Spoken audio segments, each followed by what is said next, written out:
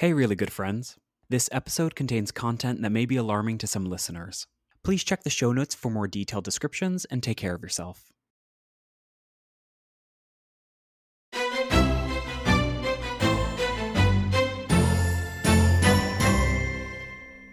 Hello. Hello, and welcome To Historically Really Good Friends. a queer history podcast.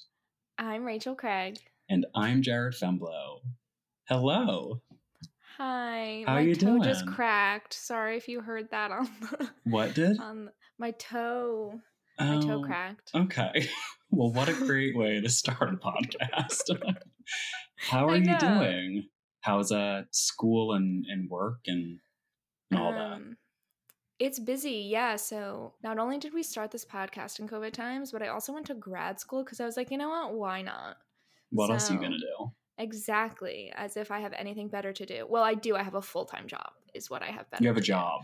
Yeah. I have, yeah. So, also in school. So that just started, and I went back to not remote work. So, which should be illegal. Oh God, you're back in person. I am. How's that? That sounds like terrifying right now. I don't think I would want to go back in person. I don't want to talk to anybody. I don't want to get out of pajamas. Yeah, it's really no fun commuting. I also work with students. I work at a university, and I'm not gonna tell you which one because please don't get me fired. But I work for a university, and so we work with like a lot of students face to face a day. So, someone at work said we're in post-COVID times, and I don't know who told them that information, but we are. Yeah, not. where'd they get that? I have no idea, but so that's been difficult. But you know what? I found out today that Rihanna's having a baby, and I know. I listened to the Les Mis soundtrack after last week's episode, so that's gonna get me through this week. Yeah, Les Mis and Rihanna's baby. yeah, Rihanna's baby. The fact that Rihanna is bringing life into this world, I think I can make it through Monday at least. Sure. Yeah. Rihanna has created new life and revived my life. So I am appreciative of that. So thank you, Rihanna, friend of the podcast. Friend officially. Of the pod, Rihanna and her baby. Unborn baby. Yes. How are you doing, Jared? I'm good. I was on a walk with my dog Ranger right before we started recording this, and we were walking down the street and we passed one of those little free libraries, the ones that people put in front of their homes and just anybody can kind of like throw a book in and you can take it for free, those. Yeah, sure. But I will also say that was a little confusing of a description because all libraries are free. Okay, fair. But yes, I know the like book exchange situation. Yes. Yeah, exactly. And I passed one on my walk, and I looked at it really quickly just to see if anything was in it, and there wasn't much. There was one book, and it was really, really thick. And on the spine, it said what I thought at the time was Super Orgasm. And I was kind of like, ooh, that's a little like in a free library, like a public, that's bold to put that book in there. Yeah. But then I realized maybe 10 seconds after I passed it that it said Super Organism, and it was a science book, which made me think about biology in high school and always being like, don't say orgasm, don't say orgasm. Yeah. Say organism, don't be that person. Like a constant fear of being a 14-year-old sitting in a biology class and being like, if I have to read the paragraph that has organism in it, I will just disintegrate here. I will say orgasm. Yeah. Like, it's not even a word that I say frequently ever, really, but the fear of saying the word orgasm in my freshman year biology class was enough to make me want to shit myself. Like, I didn't want anything to do with it. Like the politics of high school are so funny too because it's just a word, but I know collectively every single person would probably agree that would be a nightmare worthy situation. Oh, it would be the worst thing that you could do. I think worse than murder, probably. is Yeah, Say but the Orgasm. the universe was giving you signs about the podcast, though. Now it's the only thing on your mind. I know my sister came to visit today before going back to college, and on my computer I had up some of the research for today, which was like about, it was entitled Penis Size Bibliography and Masturbation No. Tendencies Among 60 to 69-year-olds population. Oh, God, And that's a so, miserable thing to read about. yeah, I was like, oh, Meg, just, doing my podcast stuff. Nothing to worry Don't about. worry It's about it. fine. You have like Yeah, your but incognito tab open so it doesn't go Yeah. into your history. but we're committed to this now. I know last episode we couldn't believe we were here, but now my dad knows about this podcast. Really? So listen, to our dads, if you're listening, thanks. Also, maybe sorry in advance, but thanks for your support. Please don't listen. We appreciate your support. You can head You out can now. close out. You can close out of that podcast. Thank you. I also wanted to say, before we got into our stories today, a couple of things happened recently in New Jersey. So I'm still in New Jersey and near where we grew up. So the town next to me where I went to middle school, very fitting for this podcast, they had a church with a pride flag hanging, and somebody burned it. What? Yeah, I had just read the article today. And so they're like investigating it as a quote unquote bias incident, which I guess is this town's way of saying hate crime, because it's a hate crime. That is a hate crime. Yeah, so that came up today along with like the Florida. Yeah, the proposed Florida law. It's proposed by some of the Republican members within the Florida legislature, prohibiting LGBTQ topics in school, both educational and otherwise. It's incredibly restrictive in what students are allowed to talk about. It's incredibly upsetting that there are still bills out there that are being proposed that are trying to stop the conversations from happening. And the conversations are what bring visibility to issues and normalize certain topics that shouldn't have to be normalized, but in this day and age need to. I'm sorry for all of the LGBTQIA plus teens, specifically in Florida, that are having to deal with this and feeling like maybe that they shouldn't be open, or they should continue to hide, or they don't deserve, love and happiness. And it has ripple effects. It's upsetting that it happens there. It's upsetting that then people across the country and globally are or already feeling those effects of that. And it's just a reminder that, we are doing this a lot for fun and for Jared and I to talk more, because I am really bad at texting. So obviously a podcast was the best choice. But that, this historical context definitely doesn't exist in a vacuum, and we're still have a ways to go in informing people and kind of bringing things back to like making things more visible. And it's definitely not going to be just the two of us, and I don't think that's what we're trying to do, but just a reminder that this stuff isn't all, behind us. Right. It's very much here and now. Mm-hmm. Can I read you real quick this small little thing from Learning for Justice. This is a program that's helping create and get LGBTQ plus topics into classrooms.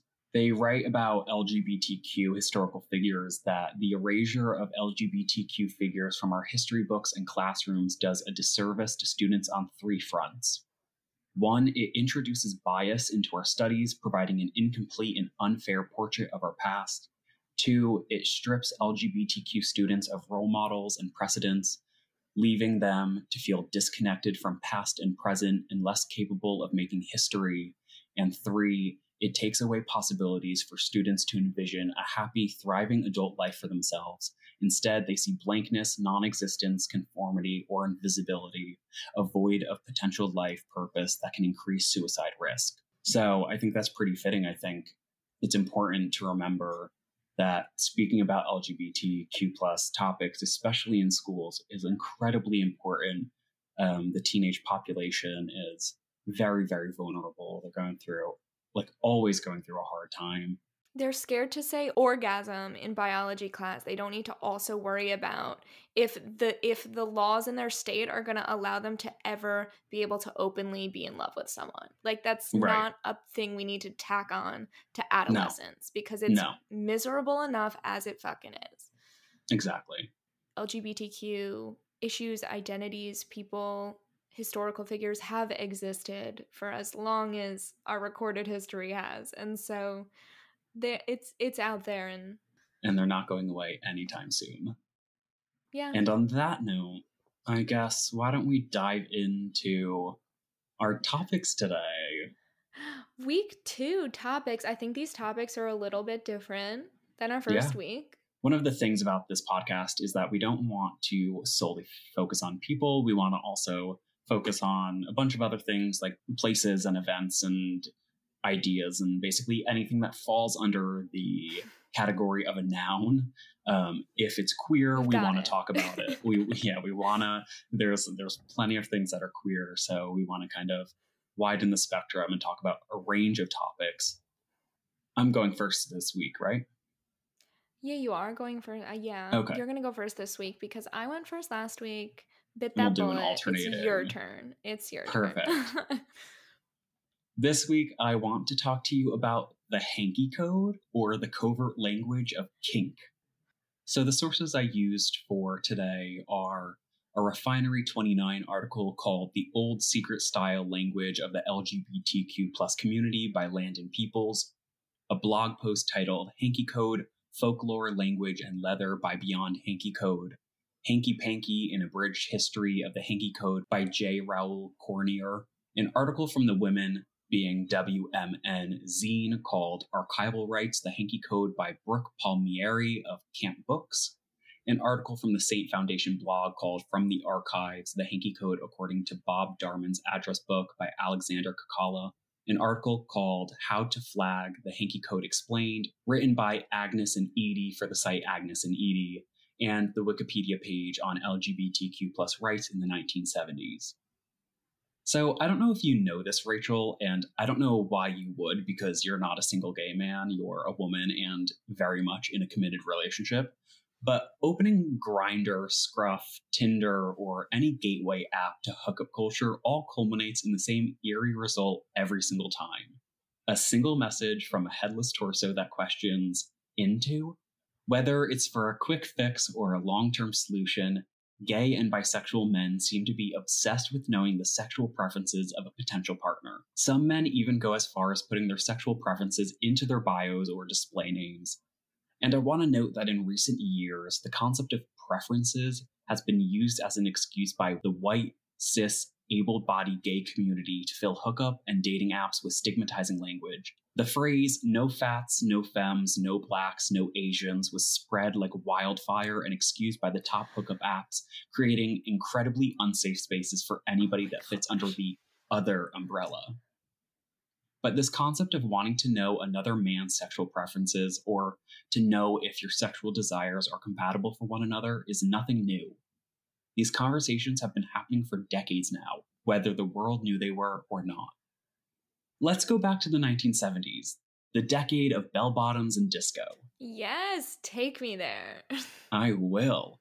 So the tensions are high right now for queer folks. I mean, tensions are always high for queer folks, but coming hot off the heels of the Stonewall riots, the feeling of liberation is palpable in the air. Transformation is a light at the end of the tunnel that many queer Americans feel like is just around the next bend. Throughout this decade, we see the movement to decriminalize sodomy. The term homosexuality is removed from the American Psychiatric Association's list of psychiatric disorders. Harvey Milk runs for a local office and wins. Queer neighborhoods like the Castro in San Francisco are thriving. Large pro-gay rights marches in Washington, D.C. take place. But at the same time that we're seeing this progress, the increasing visibility of LGBTQ plus rights also creates a lot of backlash. Harvey Milk is assassinated. Anita Bryant, a singer and anti-gay rights activist, leads a campaign to reverse gay rights ordinances in Florida. Queer people are incarcerated at extremely high rates. So there's this incredibly exciting taste of freedom and visibility, but also like a constant looming black cloud of danger that you don't want to find yourself caught under. And I don't know if you'll be able to relate to this, but I imagine it's a similar feeling to when you get your driver's license and then you tell your parents you're going to one place, but then you end up going somewhere completely different. And there's always this like thrilling risk that they're going to find out. And Mom, I know you're listening to this. I never did that. I promise. Yeah, because I was the one who was driving. So technically, Never Jared did it. didn't do that. But unlike how I mentioned in the beginning of the story, queer men of the 1970s didn't have apps that they could just easily open to find their next hookup, and they certainly couldn't just go up to another man and proposition him, as there's an incredibly high risk that leads to a violent reaction. Sure, men could go cruising, which in short is when men would walk or hang around a certain area like a park or a store to find someone to hook up with. But that came with its own dangers too, including undercover cops with the intention of arresting and or beating queer men. So like queer people throughout history are always forced to do, they find a way to communicate queer identity, sexual availability, and sexual fetishes, all while staying safe and for the most part silent. The hanky code. The handkerchief code, also known as the hanky code, the banana code, or flagging, refers to the practice of putting a specific colored bandana in one's back pocket to signal to those also in the know a few things. What kinks and fetishes you're into, what kind of sex you're looking for, and what role you play in those activities. Can I interrupt real quick? Yeah, please do. Okay, so one, aside from Jared telling me that this was his topic for the week, I don't know anything about this. So, first thing I'm going to say, and please tell me to be quiet if this spoils something, I thought it was referring to hanky panky in some way. Like, doesn't that mean sex? The term hanky panky does mean sex, But but it's not different. necessarily in the same context as this. Okay, and the other thing was, boy, does this sound like middle school. So I went to a Catholic middle school, and don't worry, all the same wild stuff, if not more, happened there because everyone was repressed. But like the jelly bracelet thing. Uh-huh. Do you know about that? I do know about that, but why don't you explain for people that are listening? So the jelly bracelets were, you would get a different color jelly bracelet that the colors coincided with sex acts or other things that you have done or would be willing to do with someone. So if someone, wasn't it if someone like broke it off you or put it on you, you had to do that? It was a secret way for middle schoolers and high schoolers to basically brag to their friends what they had done with boys without the teachers knowing what they were doing. And the hanky code is the exact same thing. Okay, cool. And Dad, if you're still listening this far, I didn't have any jelly bracelets, so it's really okay. I wore bows to school every day in middle school. We're still good. And if he's not listening, how many bracelets did you have? I really didn't have any jelly bracelets. I'm actually really sad about it. I'm sorry. You're bringing up a sensitive subject for me. I'm really sorry. I didn't mean to hurt you. So there are a few different debates as to where the hanky code specifically started, either in Manhattan or San Francisco. In Manhattan, it's stated that a journalist for the Village Voice, which was a news and culture paper in New York that had strong support for the queer community, joked that instead of wearing keys to indicate a sexual position, which was a common practice in the leather community, it might be easier and more efficient if men started to wear colored hankies in their pockets. In San Francisco, it's stated that a department store for erotic merchandise called The Trading Post began selling the colored hankies and accompanying little booklets which decoded each hanky's meaning. There is even sort of like a folklore myth that plays on the idea that using color handkerchiefs to denote a certain type of position already existed like 100 years before the 1970s during the gold rush. Legend has it that during this time, when men rushed to the West in search of gold, there was a shortage of women at square dances, which meant that some men had to dance the women's parts. The men who danced the men's part wore a blue handkerchief, while the men who danced the women's wore a red handkerchief. And so this system avoided having to waste time figuring out who would dance which part. We love the organization. Right. And so it's kind of just like an easy way to be like, we don't want to talk about this. We just want to dance. And those men during the gold rush weren't queer, but it's just kind of showing along with like the jelly bracelets that there are a lot of different codes that have to do with clothing that very much so speak volumes without having to say a single word. And no matter the actual origins of the hanky code, it quickly became popularized in the cisgender, mainly male gay community. Signs and tiny guidebooks began to be posted in San Francisco and Manhattan stores, and gay men quickly took to the covert sartorial code. A user by the name Future Summers made a post on the blog Beyond Hanky Code, which details their first encounter with the hanky code in a gay sex shop.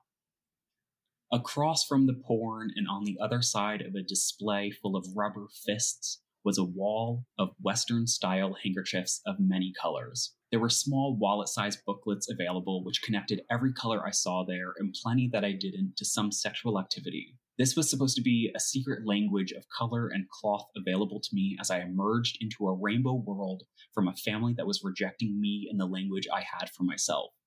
Hanky code was existence, it was definition, it was possibility, and it could be folded up and stuck in one or the other of my back pockets as I chose. And in these little booklets, which were sold or given with a hanky, viewers would originally find a list that contained about 10 or so generally agreed upon colors and meanings. It was always standard that if the hanky is worn in the back left pocket, it denotes a top or active position, and while worn in the right pocket, it denotes a bottom or passive position. And I'm going to go through the 10 generally accepted original colors right now. So if you have anybody under the age of like a late teenager, you might want to put on headphones or tell them to leave the room. I'm so excited. So red means fisting.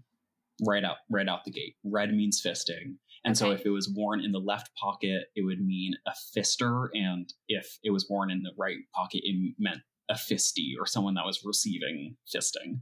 Okay. I prefer to consider it being called a fisty. A fisty. Okay, perfect. Orange meant anything goes. Yellow meant water sports, also known as urine play. Green meant sex work.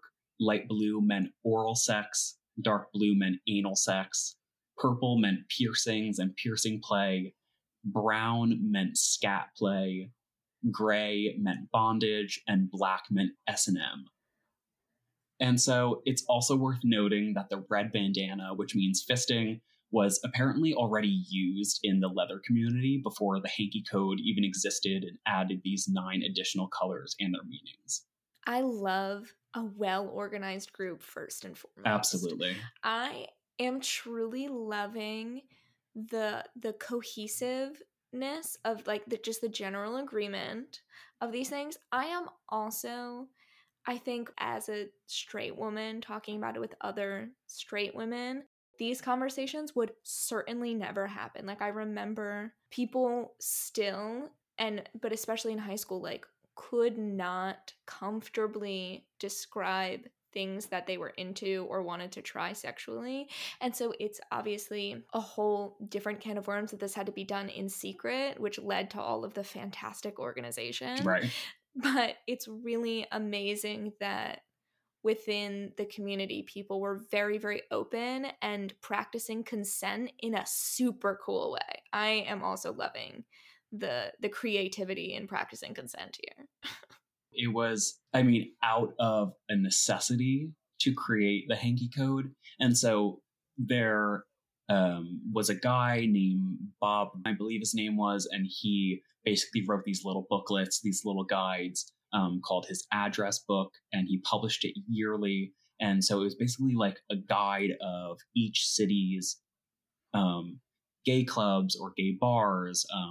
Right. It was the Farmer's Almanac. Exactly. But for gay things. For like gay clubs. And so yes, in these booklets, as early as like the mid to late 1970s, he was publishing these codes. And so these were the little booklets that began to kind of pop up, and everybody that read these very, very popular guides all knew about the code because of him. So it became really popularized really quickly.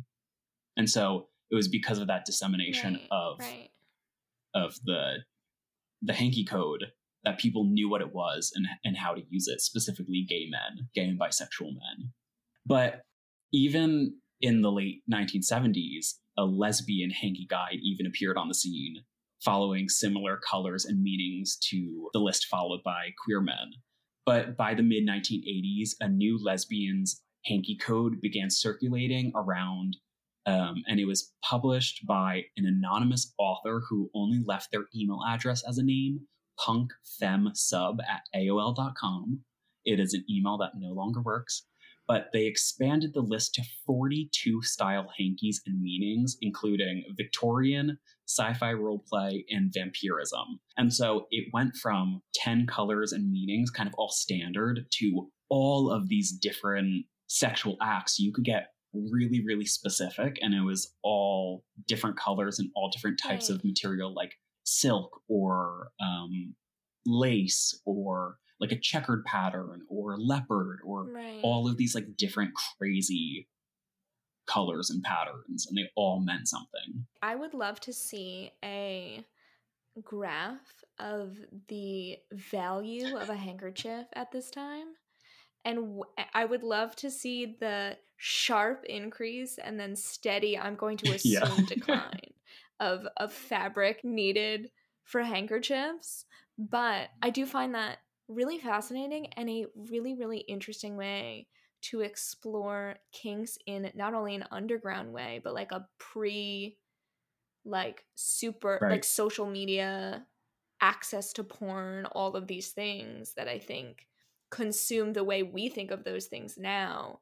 I think this is all very, very fascinating. Absolutely. And the way that they were able to use it to express themselves in something that was so non-inherently queer was like almost a bonus. It was like they were able to wear a hanky out in public and tell other queer people, hey, you can come up to me. Hey, you can ask me out. Hey, if you're into this, I'm into this too. And I'm open and accepting, without putting themselves in any sort of danger. It was like, it was game changing. I just thought of, this has absolutely just popped into my head. There's a Bruce Springsteen album cover where he has some kind of handkerchief in his back pocket. Is it a rag? Is it a bandana? Yeah, it's like a red something. But that's maybe also because he's a man, he's cleaning cars. Probably. But it does. You're right. It's such kind of a benign thing that you wouldn't think twice over. Right. If you didn't know about it, you wouldn't read into it. Yeah, absolutely. Throughout the most popular years of the hanky code, both the men's and women's lists were ever expanding and constantly being adapted. Unfortunately, though, the hanky code was largely originally a movement to harbor masculinity in gay and bisexual men, and often excluded women, feminine men, transgender people of any gender, and non-binary or gender fluid people. It's mentioned in a lot of articles I've read that color coding is hard to separate from the queer community, and I agree. For example, Gilbert Baker created the first LGBT rainbow flag in the late 1970s, each color having a different meaning. And as the years go by, we see the evolution of this flag. There's new versions of the original representing all different gender expressions and sexualities. We even see initiatives like Philadelphia's 2017 More Color, More Pride project, which included a brown and black stripe to acknowledge the racism in the LGBTQ plus community, and Daniel Cassar's Progress flag, which includes the blue, white, and pink trans colors to acknowledge the transphobia that community faces. And each of these flags change with the needs of the community and with the goal of expanding the inclusiveness and representation of its symbolism. And I believe that while this expansion of the hanky code with all of its new and ever-changing additions was intended to be open to and embrace more niche kinks and be inclusive to sexual minorities in the community at large, but what it did was begin to change how the hanky code was actually used. While there's truth in the fact that some people may have worn the more outrageous colors and material hankies than the original 10 with all seriousness, Gail Rubin, who is one of the two writers for the supposed original lesbian hanky code, says that the exotic colors were often worn more for humor than serious cruising. What happens is that when the hanky code begins to become more of a joke than an actual practice, it begins to take the validity out of safe flagging and cruising practices, making people less likely to genuinely use it as such. So the original purpose of making public your sexual inclinations and preferences no longer really applies, but what still is effective is that the hanky still serves as a conversation starter, an icebreaker, an invitation. And then the decline in popularity of the hanky code came throughout the 80s and into the 90s for a multitude of reasons. Regional differences of 30 to 40 hankies was impossible to know and keep track of, so the universal understanding of the hanky code became a bit blurred and undefined. Because of the popularity of the hanky code, kind of like Bruce Springsteen's cover, as oftentimes these things kind of do, the trend to wear hankies began to bleed into hetero pop culture and people began to wear bandanas unwittingly, not even knowing about the hanky code. So men and women would then approach a person wearing a hanky, and it would be a straight person, which leads us back to the problem for which the hanky code was created to solve, that this could put the people approaching other people in a position of danger. And most importantly, in the 80s, the rise of HIV and AIDS, the pandemic, made casual or anonymous sex incredibly dangerous, so the risk outweighed everything else to a lot of people. However, as J. Raoul Cornier writes, hanky code flagging continued in the queer BDSM subculture, where alternative sexual activities deemed as low or no risk for infection were practiced. And just like all covert languages used by the queer community, the hanky code evolved and new sartorial covert language was developed, and until those were evolved, and so on and so forth. And today, the hanky code is still in use, and there are many more colors expressing various desires, scenes, kinks, and fetishes, with around 65 colors and materials and meanings. I'll try to post the full decoder chart on Instagram at Historically Really, or I'll link it somewhere if I can't fit it all in. I do want to end this story about the hanky code by quoting the article How to Flag the Hanky Code Explained from the site Agnes and Edie. You can wear as many hankies as you like, or have a minimalist moment if you prefer. These aren't set in stone either. You could have a red Monday, a purple Tuesday, a green Wednesday if you're a Virgo moon and like to plan accordingly. So if you're of the appropriate age, dear listener, maybe give the hanky code a try. You never know what kind of friends, or really good friends, you just might make. So be safe and have fun. And that is the story of the hanky code. I love that. Oh my gosh. Like, that's so cool, and also very fitting that part of the demise of signifiers like that comes from straight people co-opting gay culture. Just like, it's every single Twitter meme of, as soon as white straight women get a hold of something, it immediately gets ruined. like the amount of, and I think this episode is so telling of that, the amount of culture that's shaped by queerness and blackness and then just gets co-opted into what's palatable for like straight white people, and then that becomes the trend. But that was so fun to hear about. I'm gonna go see what bandanas I've got in my little cabinet over there. But that was absolutely such a blast to hear about.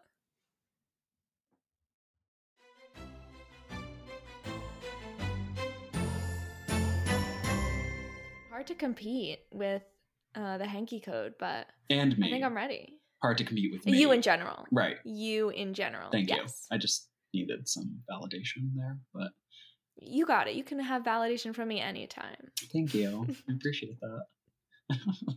All right. let's get into your story. What are you going to be talking about today? So this week, I'm going to be talking about the Kinsey scale. Ooh, very nice. So yeah, this week, every time I've sat down to take notes, I just keep saying in my head, like, the "Let's talk about sex, baby" lyric. I'm not going to sing for you on this podcast, so sorry. I'm very excited to not only talk about this topic, but get that out of my head. So we're just gonna talk about sex. We're gonna talk about the Kinsey scale today. I'm so excited. So, I'm ready. Sources for today's episode are from the Kinsey Institute at Indiana University, an article from University Affairs entitled Asexuals, the group that Kinsey forgot, Southampton Information Directory, and an article by Jennifer German in the Journal of Bisexuality entitled Kinsey and the Politics of Bisexual Authenticity. The Kinsey Institute is still a functioning research department, and so they provide a really comprehensive backstory of all of this, as well as some resources that I used after the fact. So they were a pretty robust resource for this week. That's great. That's awesome. Yeah. Moved on, we upgraded for week 2 from Encyclopedia Britannica to some more reputable sources. So we're going to take it back to Hoboken, New Jersey, actually, in 1894, where Alfred Charles Kinsey was born. And also, not but a year later, did famed anti-Semite Henry Ford begin selling cars in America. So only to a little over 100 years later make Hoboken, New Jersey, the worst place to ever bring a vehicle. Please. Absolutely. If you're not from New Jersey and if you ever come to visit, find a different mode of transportation to go to Hoboken. Walk, swim, do something else. Anything. But anyway, Alfred, Al, if you will, Kinsey was born in 1894. So we're going to skip ahead a little bit all the way to 1947. So sorry, Al, okay. we're not doing your backstory today. He lived his life. He did his thing. Maybe another episode. He's a fully fledged adult now. Okay. In 1947, he's also now a doctor. Oh, good for him. Mazel. Yeah. So in 1947, Dr. Kinsey was a biologist, primarily interested in non-human animal species. Also, as a professor, he was asked to teach a marriage prep class. I really try to understand what that meant, and I don't know what a marriage prep class is. Marriage prep for who? So this was on a college campus, and it was asked by the women of the campus to, like, the married women on campus to do a class on, like, marriages. Like, I don't know if it was like successful you're marriages. About to get married, so here's what you need to do to be in the relationship. We don't know. We don't know, but this is how he transitioned into kind of studying human dynamics as a biologist. So he teaches this class and then switched gears into learning more about human sexuality. By 1947, Dr. Kinsey then became the founder of the Institute for Sex Research, because after teaching this class, he was like, I don't want to teach this marriage prep class anymore, but I do really want to study about, like, sexual attitudes and behaviors in humans. So he founds this institute in 1947, and then by 1948 and then 1953 released his most groundbreaking work and what he's most known for, Sexual Behavior in the Human Male and Sexual Behavior in the Human Female, respectively. So 1948, this book comes out, Sexual Behavior of the Human Male. At this point, Kinsey saw himself as a non-clinical human sexuality researcher, something absolutely unheard of at the time. He is quoted as saying, "We are the recorders of facts, not the judges of the behaviors we describe." So throughout the 2 books, which were known as the Kinsey Papers, Kinsey and his team collected about 18,000 sex histories, and of those, Kinsey himself recorded nearly 8,000. Jesus. If you're gonna collect data, you might as well collect as much as you can. That feels excessive, no? Well, you know what? We love a thorough researcher, and if people were willing to participate in this was over a long period of time, but it truly was groundbreaking, the magnitude of data he had Mhm. pertaining to almost exclusively people's, sex lives Yeah, true. and who they were having sex with, what they were doing, things like that. So this was in the 40s and 50s. So again, pretty kind of groundbreaking. Before we get into the scale, which is included within those papers, I want to give a little bit more context as to where the country was at. Again, we talked about this was the 40s and the 50s, and we also talked today about me being in grad school. I don't want to talk about it anymore after this. It is what it is. But one of the things in my program we work with frequently is the American Psychiatric Association's Diagnostic and Statistical Manual of Mental Disorders. So it's the same thing Jared mentioned. I didn't know he was going to mention it. That's so crazy that our stories are so linked thematically and actually. Yeah, they're so aligned today. So the DSM was first published in 1952.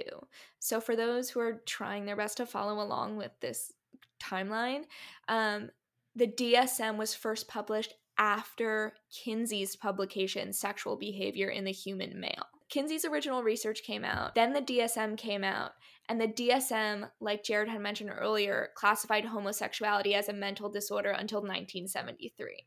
That's, first of all, absolutely wild. We are currently in the DSM-5, so the fifth edition, and it's something that, so in my program, you use it to literally diagnose and review criteria for diagnosing mental disorders. So anything ranging from autism spectrum disorders to other, like, to psychiatric conditions, bipolar disorder, things like that, this is used as that tool. It's like the primary standard. And Okay. so the fact that it was so recently listed as a mental disorder, and the current edition of the DSM has very problematic things in it still, is absolutely wild. And so this just goes to kind of underscore that Kinsey's work was pretty monumental for this time. Him and his team were able to create a research environment that compiled detailed sexual histories and behavior without classifying this behavior as abnormal, criminal, or otherwise disordered or pathologized.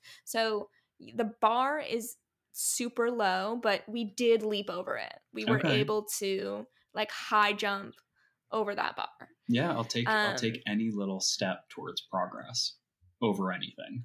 Yeah, it was really cool because people were able to talk openly about their sexual experiences and histories in a research environment, again, without it made to seem clinical or wrong or otherwise like disordered in any way. The Kinsey Institute says, quote, in the early 19th century, moralists and legal authorities defined the state of sexual knowledge and appropriate practice. In the second half of that century, physicians, psychiatrists, and criminologists, joined by other clinicians in the early decades of the 20th century, dominated theory and research, mainly under the notions of sexual disease and deviancy. So these are all the things that Dr. Kinsey was working alongside but was trying to avoid. So this idea that any talk or conversation about sex, or sex that wasn't monogamous or heterosexual or within a marriage, that was wrong or taboo, or like a disease, this was what was the standard at the time and what he was trying to avoid. Now we're going to get into the scale, the Kinsey scale, which I think is what he may be most known for. Dr. Kinsey and his team, including Wardle Pomeroy, sorry if I pronounced your name wrong, Wardle, I don't know how to pronounce that name. Is it spelled like the game? Wardle? No, maybe I have a weird accent now. Wardell, Wardell, Wardell, Okay. Wardell, Okay. Wardle. Okay. So, Dr. Kinsey and his team compiled their research and created the heterosexual homosexual rating scale, known more commonly as the Kinsey scale. One of the main things about this scale was that it allowed for researchers to explain their findings that people were not exclusively heterosexual or homosexual. It means that the research team used the scale as a measurement tool to assess people's sexual behavior, and behavior for the researchers and within the study included thoughts, feelings, as well as physical sex acts with the same or opposite sex. So it's kind of a lot, but that's what was most groundbreaking about the research finding and the scale itself. So the scale goes from 0 to 6, with a score of 0 being exclusively heterosexual and 6 being exclusively homosexual. Scores of 1 through 5 include a spectrum of sexual activity with either sex.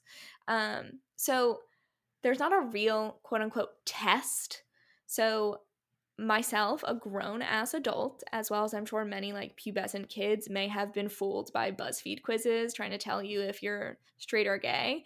But the way that it worked was that after qualitative interviews with the research team, people were assessed on this scale. So there's not really an exact test, but don't worry, I took a bunch of them online. Perfect. You did research yourself. Yeah, exactly. So in a condensed way, the questions included: to whom are you attracted? Who do you have sex with? Who do you have sexual fantasies about? With whom do you form strong emotional bonds? Who do you feel the most comfortable socializing with? And then things like the idea of having sex with someone of the opposite sex is, and then you select a choice of adjectives, and then the idea of having sex with someone of the same sex is, and then same thing. Kind of a list of adjectives ranging from desirable, interesting, all the way to upsetting or obscene or things like that. So you've taken the test, but I was going to ask if you want to share, where do you think you'd fall on one of these sort of real, sort of fake tests? Sure. So I do know my answer, but I would fall at a very hard 6. Like Okay. like all the way to the right. Okay, tell you a little fun story. So our collective best friend Brielle, her and I met. I love you, Brielle. We love you, Brielle. Her and I met in high school, same high school where I met you. And we had sat next to each other in class, and we were becoming pretty good friends. And we had messaged a lot on Facebook. And one day we're talking, or she sends me a message. And in the message, she basically says, "Hey, have you ever heard of this thing called the Kinsey scale?" And I was like, "No. What is that?" And she was like, "Oh, well, basically there's 6 numbers and it tells you where you fall on the Kinsey scale. It tells you where, if you are more straight or more gay or kind of somewhere in between. And I just want to let you know that I'm a 5." And we didn't talk about things like this really. So this was coming kind of as a surprise to me. And so me being incredibly closeted, like so deep in the closet, I was like, "Oh, send me the link. I want to take the quiz," like fully knowing what I would get. Right. But I was like, "Oh, like, can you send me the link? Because I would really love to know like where I fall." And so I took it genuinely, and to nobody's surprise, I guess some people's surprise except my own, I fell out of 6. And so I messaged her and I was like, "How weird. So strange. I don't know how this happened. But I am a 6 on the Kinsey scale." I don't know what turn of events have led us here, but it turns it is out so strange how things happen like this. I don't know what question got me, but that is how we both kind of came out to each other. And I never heard that story. Yeah, and I love hearing that story. That's really what bonded us and kind of connected us right from the beginning. It was like a few weeks into knowing each other. Like, it really wasn't a long time, and she was the first person that I ever came out to in my like real life. Yeah, and so the Kinsey scale, I have a lot to thank for my relationship and friendship with her. That's very sweet, and I'm getting a little bit emotional because the 3 of us all live very far apart now, and Jared, you could cut this out, but I really miss you guys. That's really sweet though. Yeah. That's also a very funny story, and I feel like you both had to be pretty brave in that moment to be all right, I guess we're doing this. Well, I guess this is it. Yeah, it was really impressive on Brielle's part, because she was the one that had zero intention. I was like, all right, baby, we're straight and we're going to be straight until we aren't anymore. And she was the one that like knocked on my little closet door and was like, hey, how you doing in there? She's the one that brought me out. So yeah, it was a really impressive moment on her part. And she's a big reason why I came out to my friends and family and how we're kind of here today. I love that. Brielle, best friend of the pod. Literal best friend of the pod. So I spent part of my day today taking like a bunch of these because I was like, okay, this is fun, right? My BuzzFeed quiz history is going to be all sorts of messed up now. And so, but I also love the descriptions. So I got 2, which is predominantly heterosexual, but more than incidentally homosexual. It so happens that you've become heterosexual. Right, like I love this incidentally. Like what an interesting word choice that I just am like very obsessed with that being the descriptors. But essentially that's the scale. So it's like incidentally more homosexual than heterosexual or whatever the case may be. Mm-hmm. So it was a fun afternoon. If you want to take them, they're super fun. They're not like the real methodology behind the original research, but they're fun. Also, I feel like there is such a spectrum of sexualities and labels that Kinsey may have not had in his arsenal because sexuality has evolved so much. So if you're listening and you don't think that you would fit on these numbers, that's okay. Whatever you feel and whoever you are attracted to is your thing and you're doing you, and don't feel like you need to be on the scale between 1 and 6. You can be whatever.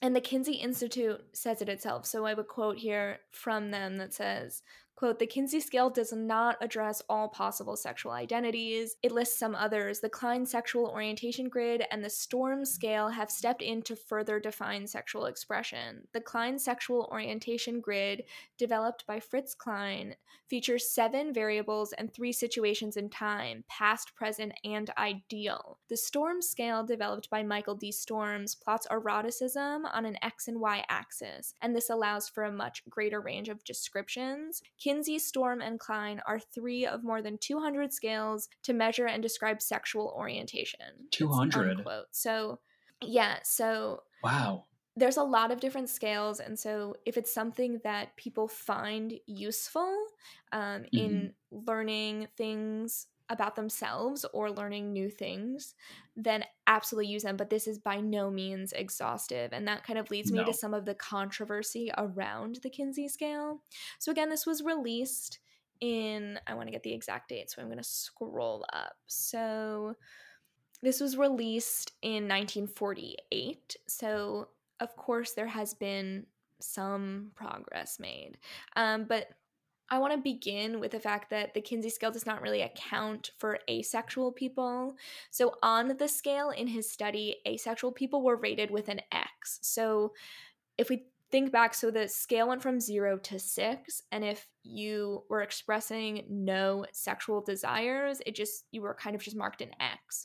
So though Kinsey did acknowledge asexuality, again, not as a disorder or deficiency, and recognize that it was different than practicing celibacy, it was not the focus of his research, and his works mainly included behaviors, thoughts, feelings, and experiences of homosexual and heterosexual men and women. So David J., the founder of the Asexuality Visibility and Education Network, says, "I think the Kinsey reports are a great example of the way that we've been treated historically." Mr. J explains, "Researchers acknowledge that we existed, but no one talked about us directly." So it was kind of a purposeful exclusion, although, like I said, Kinsey wasn't denying that existence. It wasn't a focus of his research, and therefore people may not be able to find themselves included in that. So similarly, while the work to address the continuum of sexuality was at that time and still is much needed, the Kinsey scale has been criticized for bisexuality erasure or delegitimizing bisexuality as a fully formed sexual orientation. So because our systems governing sexuality are so binary, the Kinsey scale ends up mirroring those same kind of binary tendencies. It's not inclusive of all sexual or gender identities and primarily reflects on attitudes and behaviors among cis people about either being straight or gay. Jennifer German writes, quote, Kinsey surely intended to show degrees of bisexuality, but falling between the two extremes, meaning heterosexual or homosexual, could mean that one is both homosexual and heterosexual, or that one is neither. So it wasn't really an emphasis of bisexuality as a fully formed kind of sexuality. It was more just on the scale between one or the other. Mm-hmm. It may in general just be misrepresentative about queer people and their experiences. So aside from this really important idea that people can experience a range of same or opposite sex attractions, one of the other most cited takeaways from the Kinsey papers is the report that 10% of the population is gay. This number was based on the research that Kinsey and his team did, but that meant having people recall things like the number of orgasms that they've had and other measures that are probably less than accurate in determining people's identity. Right. Out of all the questions that you could ask, it feels like that's probably not the one that's most accurate or effective. Right. It's just like not really reflective of contemporary sexual attitudes or beliefs, or like really inclusive of the ways all people may engage in sex or define sex or things like that. Right. So it can be really hard to navigate your own sexuality and acceptance of that sexuality, especially in a country where you don't always have access to age-appropriate and accurate sex education. And we're looking at you, Florida. We're directly looking at you. And just generally exist in a country that shoves these kind of binaries in your face. And so people, like we talked about, end up turning to other sources like porn or honestly those Am I Gay BuzzFeed quizzes. And maybe the Kinsey scale was part of that journey for some people, like that cute story of you and Brielle. And so maybe it was positive or maybe it was negative. Mainly at the time, the Kinsey scale was groundbreaking, but now is outdated. And certainly the scale perpetuates bi-erasure and does not really legitimize bisexuality, asexuality, pansexuality, non-binary gender identities, and a whole host of other things. The Kinsey papers certainly did open a door to non-pathologizing human sexuality research, which I think is the main takeaway. Though America very promptly closed that door right back in his face and has kind of ceased to recognize the importance of continued human sexuality research. So let's do new research, let's support and fund research, that's kind of already being done. The only sex education I really had was that American Girl Doll puberty book, and let me know if you can relate, because so far a lot of people have, but I did have a really fun time when I originally learned about Dr. Kinsey's research in college and kind of more this week. And if you're like me, I do encourage people to use the Kinsey Institute website that compiles not only their information, but a lot of really good sources if you do have questions about sex and sexuality, and also places like your local Planned Parenthood. They have a lot about education and really inclusive education. Today, I got to explore, like I said, the penis-sized bibliography, which was one of their most commonly searched questions. So I promise you your penis is normal. If that was a question that you had, it's normal. And also the fact that 69-year-olds are out here masturbating like a lot. And there's a huge variety to what people even consider to be sex, which, by the way, you don't need penetration, people. You don't. Please. Let's get that through our heads. Yeah, if you take anything away from our first 2 episodes, let that be one of them. Please. So I've been really happy with these topics for the first 2 weeks. We've covered a wide range of those nouns in here. Absolutely. We've got people, places, and things. Places, things. Yeah, so that was the Kinsey scale. That's awesome. That was great. First, that's crazy that there are 200 tests or, some sort of indicators of human sexuality. I think it's really important to note, like you said, that the Kinsey scale is outdated and does not encompass everything.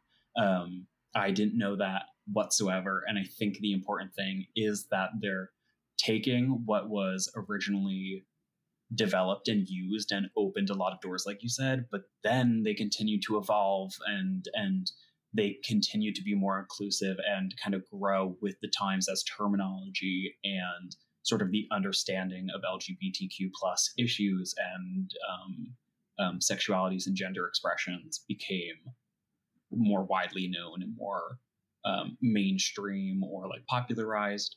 Had he not done this, and had he not taught that one class, and then it's such a pivotal moment in the development of understanding of sexualities and genders, and like we were so close to not having that. Absolutely. And I think that's the great takeaway of all of these things were groundbreaking for many reasons, and we've talked about a lot of them, but the other thing we didn't necessarily focus on is the reception. Like, this was widely regarded as really important research at the time. And so that means that people were able to benefit from that and felt validated by the research, felt like they could be open, felt like they were normal, which all of the things we've described today are perfectly normal and acceptable.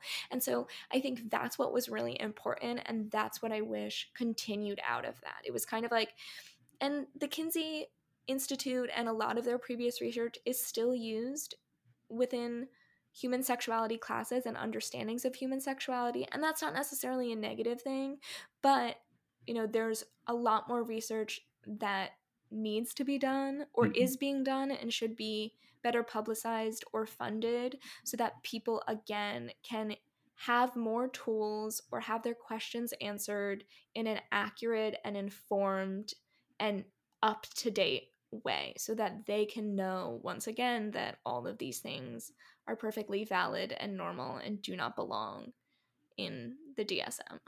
Absolutely. And now, the Kinsey Institute still exists, and they're still conducting human sexuality research, and so let's see more of it. Seriously. Absolutely. Thanks for tuning into episode 2 of Historically Really Good Friends, where we talked about 2 ways sexuality was explored in the 20th century. This is your weekly reminder that acknowledging the queerness of our history makes accidentally saying orgasm in your high school biology class just a little bit more fun. Please make sure to rate, review, and subscribe to our podcast wherever you listen. And to see photos from this week's episode, make sure to check out our Instagram @historicallyreally. We hope to see you again next week. Goodbye.